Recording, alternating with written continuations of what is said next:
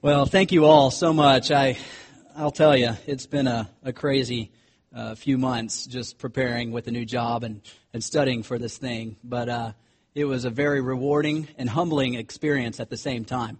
And I have you to thank because there were countless number of times where many of you have come and sent me emails just telling me that you've been praying. And even at church on Sunday, you just give me words of encouragement. So I couldn't have made it without your prayers and your encouragement. So thank you so much. Thank you very much. This morning we're going to be looking at the book of Colossians, Colossians chapter 4. But before we go into it, I'm reminded of a story that I once read. It was about a guy named Jeremy Lanphier. And it was September 23rd, 1857. The conditions in New York City were horrendous. There was great economic instability. There was also people who left the church. And the nation was on the brink of a civil war. So as you can imagine, people's hearts were scared. They were devastated. They were confused. So this young man, a young pastor by the name of Jeremy Lanphier comes in. And he was hired at this Dutch Reformed church. And part of his kind of job description was to do a visitation program. And he was supposed to come up with ideas on how to get people back into the church. You know, those people who had left the church, his goal was to bring them back and come up with ideas on how we can bring these people back. Well, idea after idea came in, and he just could not think of anything. Nobody came back to the church. So finally, he just threw his hands in the air, and he just said, we need to pray. We need to seek God's counsel on this. And so that week, he went to City Hall, downtown New York City, and he posted a flyer saying next week that he would host and start a prayer gathering. Well, a week happened, and then on that Wednesday morning at 7 a.m., Jeremy shows up, and nobody's there. So Jeremy just decides to start praying, and he does. And within 30 minutes, another person came in. So they continued to pray. By the end of the hour, there were 6 people there praying with Jeremy.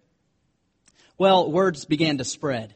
And as weeks progressed, more and more people came in. Hundreds upon thousands of people gathered at City Hall to pray every week. And in fact, one of the papers in New York City reported that over 50,000 new Christians came out of that prayer meeting in New York City. But not only did it come out of New York City, it came and the news spread all across the country. Big cities like St. Louis, Cleveland, and even parts in Missouri. It just spread across the entire country where this prayer group caught on, and thousands upon thousands of people were praying in major cities across the country. But it not only affected the United States of America, it affected the entire world. For instance, countries like Scotland, Wales, England, India, they all heard about this prayer gathering, and they started praying too. And thousands of people started praying in these countries. I tell you this because God really does hear our prayers. And God does amazing things when His people pray. I'm continuing a series where Mike left off. He's been teaching a great series on gospel-centered living. And today we'll be discussing gospel-centered prayer. But let me remind you of the book of Colossians. Paul is writing to a church in Colossae. And what's happening is very similar to that example I just gave you. People were leaving the church. In fact, they were being influenced by outside false teachers. And so they were leaving the church. So Paul does 2 things in this letter, 2 main things. The first thing he does is he reminds the people of who Jesus is. He reminds them of that Jesus is God. And in the second section of the book, he tells them on how to live. He instructs them on how to live a holy life. Mike has talked about gospel-centered relationships, gospel-centered marriage, gospel-centered parenting, gospel-centered labor. And now we're at this point in chapter 4 where Paul mentions gospel-centered prayer. So if you have your Bibles, it's found on page 1167 in the Bibles in front of you. And we'll be looking at verses 2 through 6. This is God's Word. Devote yourselves to prayer, being watchful and thankful. And pray for us too, that God may open a door for our message, so that we may proclaim the mystery of Christ, for which I am in chains.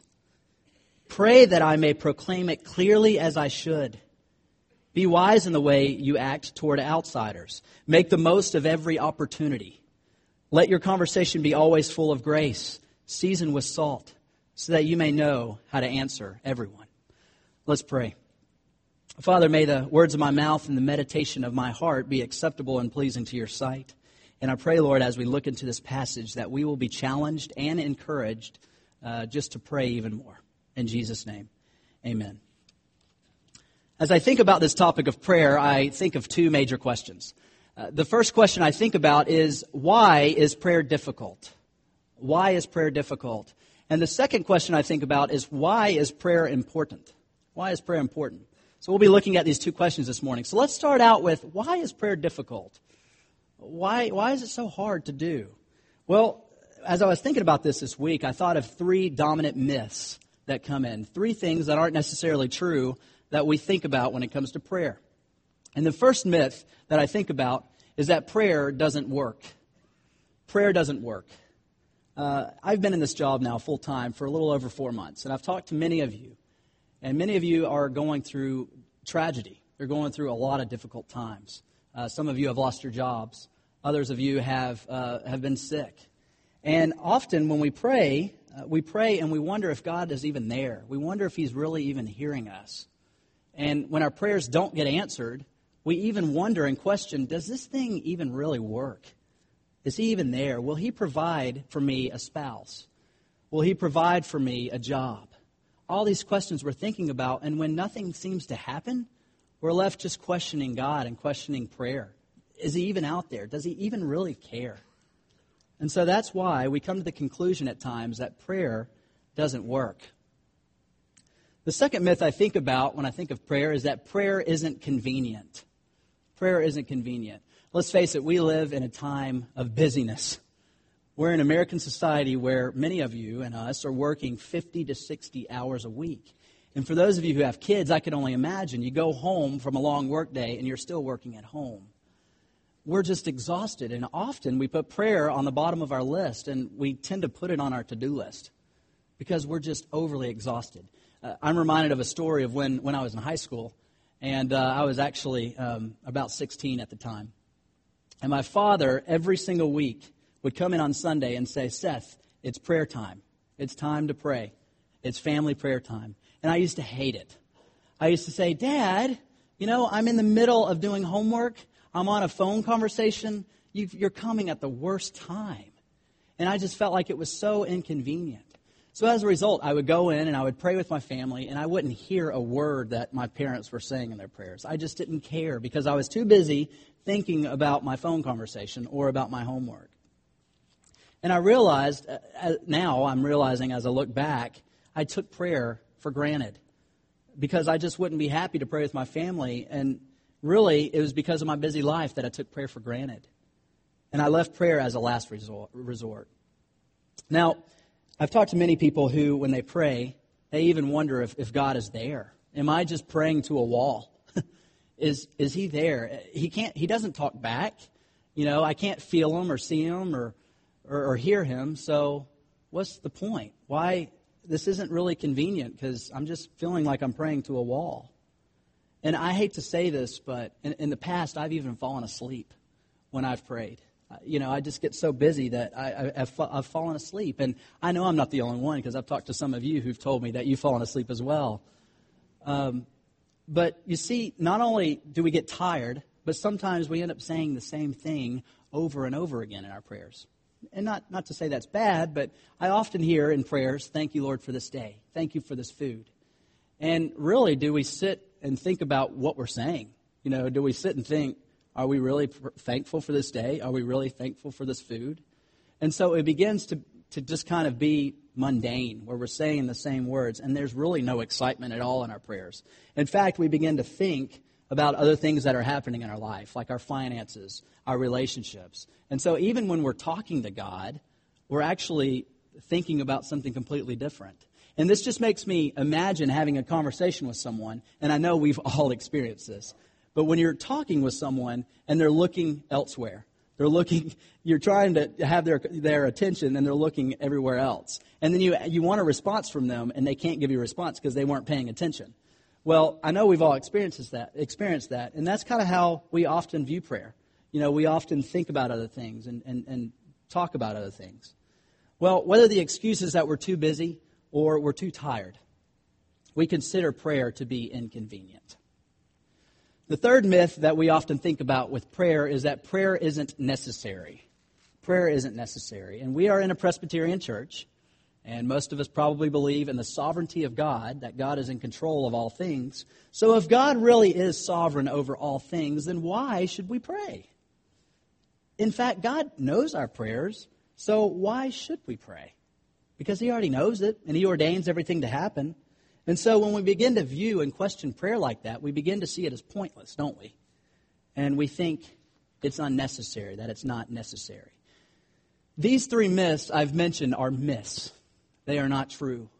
These are things that we may struggle with. I know I've struggled with most of these, and I'm sure many of you have. There's some of us that really don't struggle with that, and that's great. But I wanted to highlight those. But my question is, how do we combat this? How do we tackle this issue? How do we get in there? And I would say by going to the Word of God.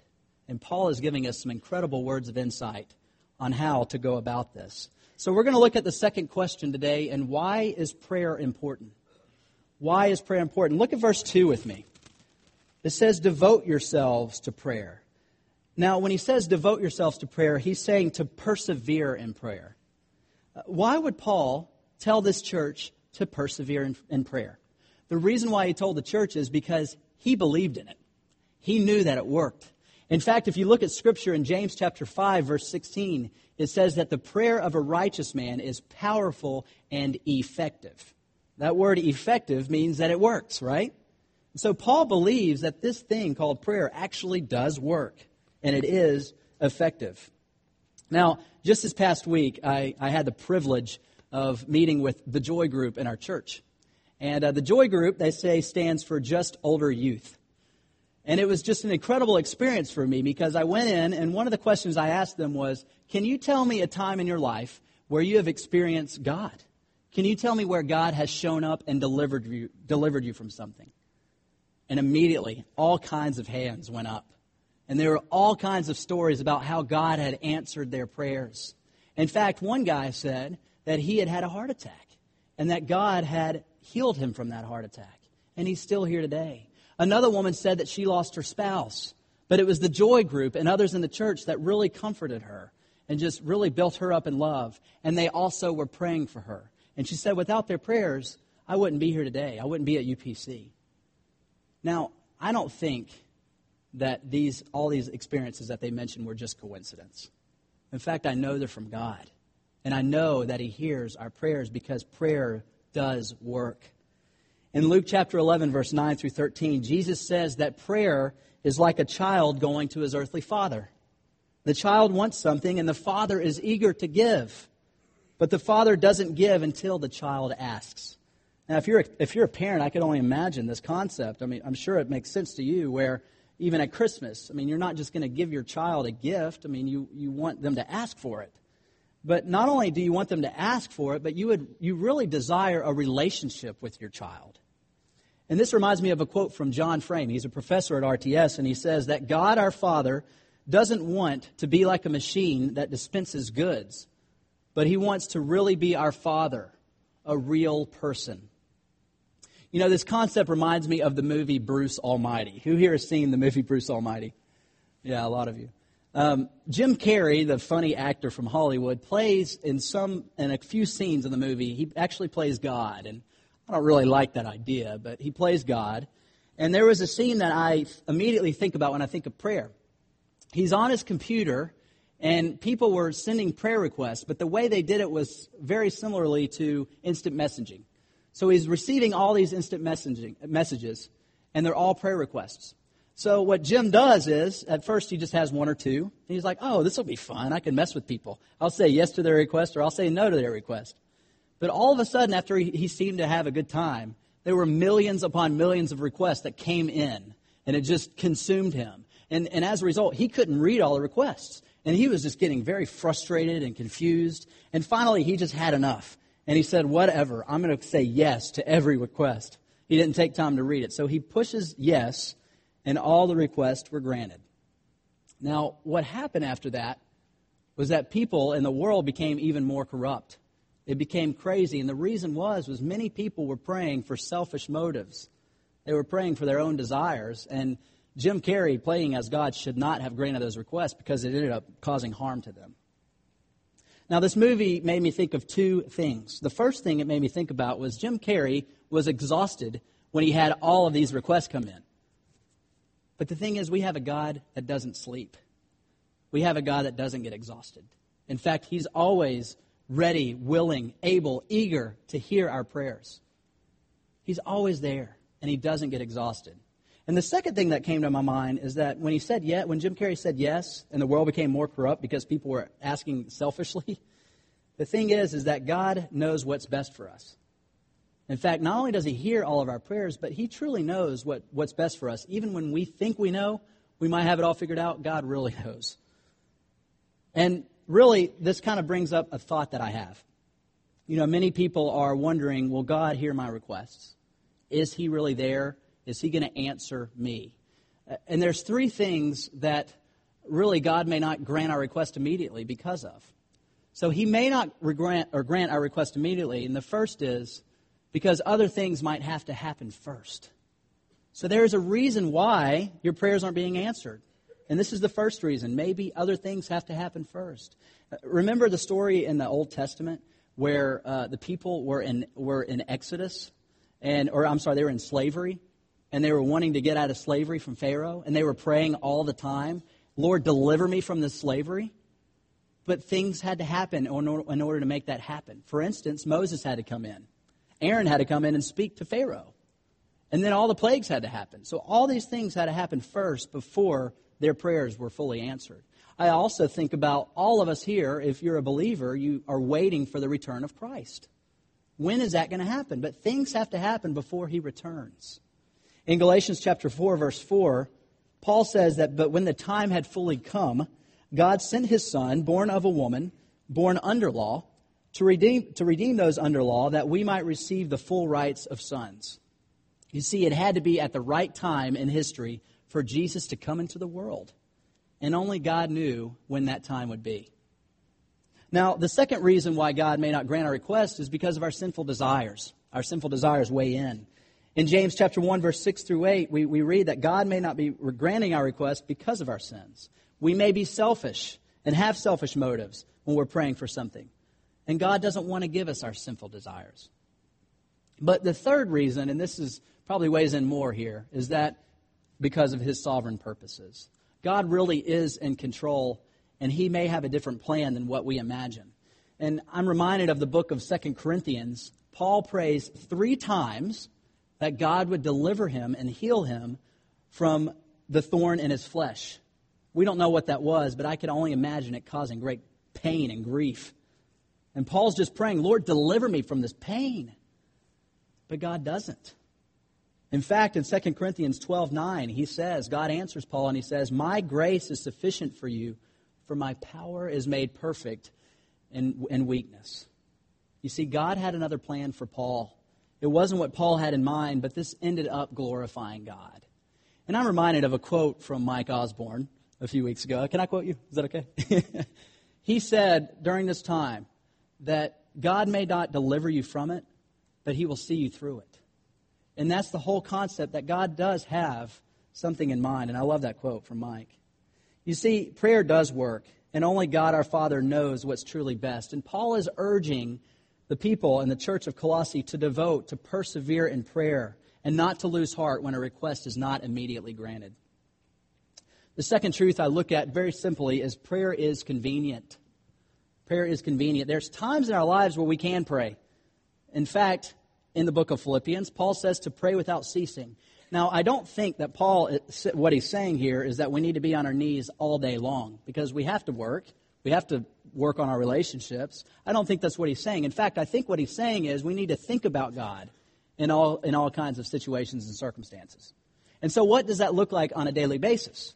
I think what that looks like is that when you're driving to work in the morning, say a prayer to the Lord. When you're standing in line at a grocery store, say a prayer. I actually heard a great example from Jennifer Miller. She's a missionary in China that we support. She said that in the mornings, she will pray as she's drying her hair. And she'll have Post-it notes on her mirror and pray every morning. Now, I'm not a woman, but Stephanie and other women have told me that it takes 20 or 30 minutes to dry long hair. And so that is a great time to pray. But see, prayer, when we look at it that way, really is convenient. It doesn't look like being on our bedside for 2 hours every morning and every night. In fact, that's a great thing. But I think prayer looks like all kinds of situations during the day. Now, when I think of prayer as a relationship. I think when we're talking to God, we have to develop a relationship. And it reminds me of a quote from A.W. Tozer from the book, The Pursuit of God. Tozer says, "We have almost forgotten that God is a person. It is inherent in personality to be able to know other personalities. But full knowledge of one personality by another cannot be achieved by one encounter. It is only after long and loving mental intimacy that the full possibility of both can be explored." What Tozer is saying is that we simply can't pray once to God. In fact, we are supposed to pray constantly, because just like a relationship involves two parties, you have to both give. And that's what he's saying. It's not just one encounter that you have with God. In fact, it's many different encounters that you're supposed to have. And in verse 2, Paul continues on by saying, "Devote yourselves to prayer, being watchful and thankful." When I dissected the word being watchful, it really literally means to remain awake. To remain awake. As I mentioned before, I've fallen asleep in the past as I've been asleep, or as I was praying. And Paul is saying to remain awake as we're praying. And if you think of it that way, think of a conversation if you were having with someone and all of a sudden they fell asleep while you were talking. They aren't really there, are they? Well, the thing is that this is the same thing that Paul is telling us. He's saying to remain awake when you're praying. But not only that, but I've also noticed in prayers, like I mentioned earlier, people tend to say the same thing. Thank you, God, for this day. Thank you for this food. Now imagine if you're having a conversation with someone and all they're saying is the exact same thing. I'm reminded of a story of a woman who says thank you all the time. She just can't stop saying thank you. Even during the times when she shouldn't say thank you, she always said thank you.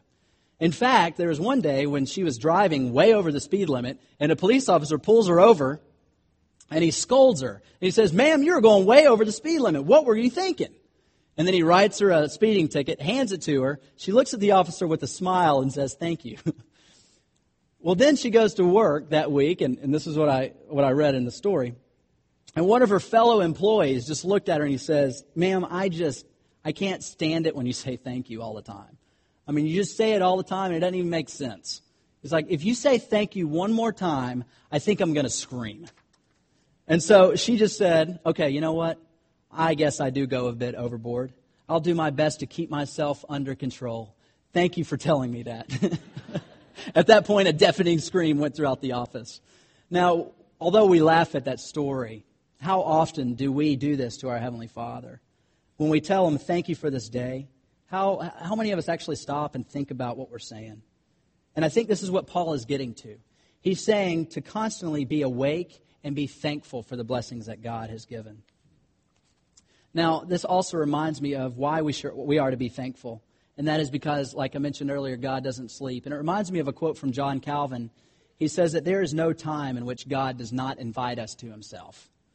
There is no time in which God does not invite Him to Himself. And that means that we have direct access to Him. And it's just incredible to think of it that way. Now, the third truth is this, that prayer is necessary. Prayer is necessary. In verses 3 and 4, he says, "And pray for us too, that God may open a door for our message, so that we may proclaim the mystery of Christ, for which I am in chains. Pray that I may proclaim it clearly as I should." This passage is incredible with the service that we've already been experiencing. Gigi Metzger just talked about how the door was open for the gospel to be proclaimed. And people were praying for Janine and Adam, and they came to the faith. We also sang the song of how the gates open up the doors, let the music play, let the streets resound with singing. As I think about this, Paul, as he's writing the book, the letter, he's in prison, he's in chains. And he's saying, "Please pray for me, that God would open up a message for the gospel." Now, I don't know about you, but I wouldn't be happy in prison. I would want to get out. But Paul is saying, what he's saying here is he's asking them for prayer that the gospel would be open so that he could actually preach to people inside the prison. He's not praying for him to get out of prison so that he can preach. He's praying for that particular situation that he's in. And he's thankful for the situation he's in. Now, why would Paul, who's in chains, be thankful for this situation? I'll tell you why. It's because he knew his eternal outcome. He had nothing to lose. He knew that one day he would be in heaven and those gates would be open. So the guy had nothing to lose. And if we believe in Jesus Christ and call upon his name, we have nothing to lose and everything to gain. Yesterday we had a funeral and we called it a celebration for Lou Stevens. He was a deacon here at the church, a phenomenal, godly man. And it was an incredible service because we all celebrated because we had hope and we knew his eternal outcome. We knew and we know now that Lou is having the time of his life in heaven. And one day, if we believe in Christ, we're going to be there with him too. And so Paul is in this situation in chains, and he's just happy because God has given him the opportunity to spread the word. Now, as I mentioned before, prayer is necessary. And I asked that question where people asked, well, what if God already knows and ordains everything to happen, then why should we pray? Why should we pray? Well, let me respond by this.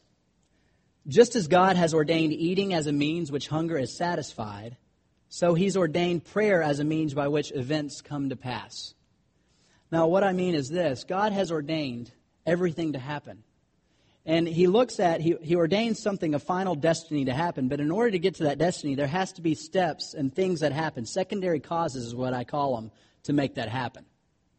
So let me give you an example. God doesn't just declare, and he did this in day one in Genesis, but he says, let there be light. But what he does is he uses other causes to make that happen. Let light shine forth. For instance, he gives us the sun. He gives us the moon, the stars to illuminate light. Another example would be growing crops. Crops don't grow unless water and sun happens. And so there's other causes that help make that happen. And another thing I think about is doctors, healing. God can just heal someone, but he also uses medicine and he uses doctors to help make that happen. So just like all these situations, God ordains prayer as a means to fulfill his purpose. So we see that prayer is necessary. Now, I wanted to mention one more thing, and that is that there are things that happen because of prayer and things that don't happen because of a lack of prayer. What I mean is this. In the book of 2 Chronicles, chapter 7, verse 14, God says that if his people will humble themselves and pray, then he will forgive their sin and heal their land. So obviously here he's saying that if you pray, things will happen. But he also says if you don't pray, things won't happen. In James chapter 4, verse 2, James says that if we don't have the things we need, it's because we don't ask. So right here, Paul knows who is in control of the situation. And he knows that it has to take prayer to make these things happen. And he's thankful for the situation he's in. Now I'm going to wrap up with an example of my life. Mike mentioned that I've just been through ordination. And for those of you who don't know how that goes, ordination is a grueling process. In fact, I'm glad I don't have to go through it again. But it was awesome. It was good because it required a lot of study and it required a lot of humility.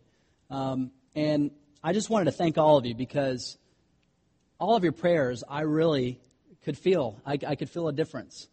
This past Tuesday, I was in front of the Presbytery. It's a local government of all the churches in the PCA within Central Florida. And there were over 100 people there, and they were just drilling me with questions. And it was great, but it was hard. But all I could think about was 10 years ago, I was called to be in the ministry. When I was a sophomore in high school, 16 years old. 10 years later, I'm standing right here, and I can't believe it's here. And I owe a lot of that to your prayers. I owe a lot of it to people throughout the years who've been praying. I wouldn't be here today if it weren't for prayers. And it's because of people like you who actually believe in it. It's because of people like you that know that God hears our prayers. And there's one particular person that comes out of my mind throughout the years, and it's my mom. I get shaken up by this. But my mom is an amazing woman. The day I was born, she prayed for me, and I believe she's prayed for me every single day of my entire life. She prayed for my spouse the minute I was born. Now I'm getting married. It's incredible to see how God has just shown and has answered my mom. Well, it was the day that I had to go in front of committee. It was an ordination committee, which is before the presbytery. And the committee is made up of 9 guys, 9 teaching elders and ruling elders. And they're in there with you for about 4 hours. And they're in there just drilling you with questions for up to 4 hours. And at the end, it was by the grace of God I passed, I'll tell you that. But at the end, I remember calling my mom, and she told me, Seth, I was praying for you the whole time. I was praying for you the whole time. And I know that I couldn't have done it without her prayers. So I tell you this example because prayer does work. It is convenient, and it's necessary for us. To have a relationship with someone requires both parties to participate. God requires or desires to talk with us and to listen to us. So let's approach Him now with our prayers. Let's pray. Father, I thank You for Your word. I pray that we will devote ourselves to prayer, that we'll persevere in prayer. I pray that we'll stay alert in prayer, and I also pray that we'll be thankful in all situations and circumstances that You give us. Lord, we ultimately know that You know what's best for us, and I thank You for that, even when we don't know what's best for us. But Lord, just grant our request, and may we humbly acknowledge You and come before the throne today. In Jesus' name, amen. And one thing I wanted to mention before Jonathan leads us in prayer is that we do have a prayer team.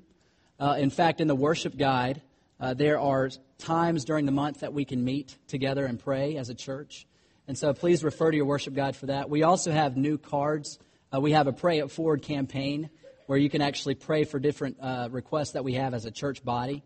And you can sign your name and then pass it forward to someone else pray. So it's a continual movement of prayer. And if you have any questions or would like to participate with Pray It Forward, we have information in the foyer. Thank you.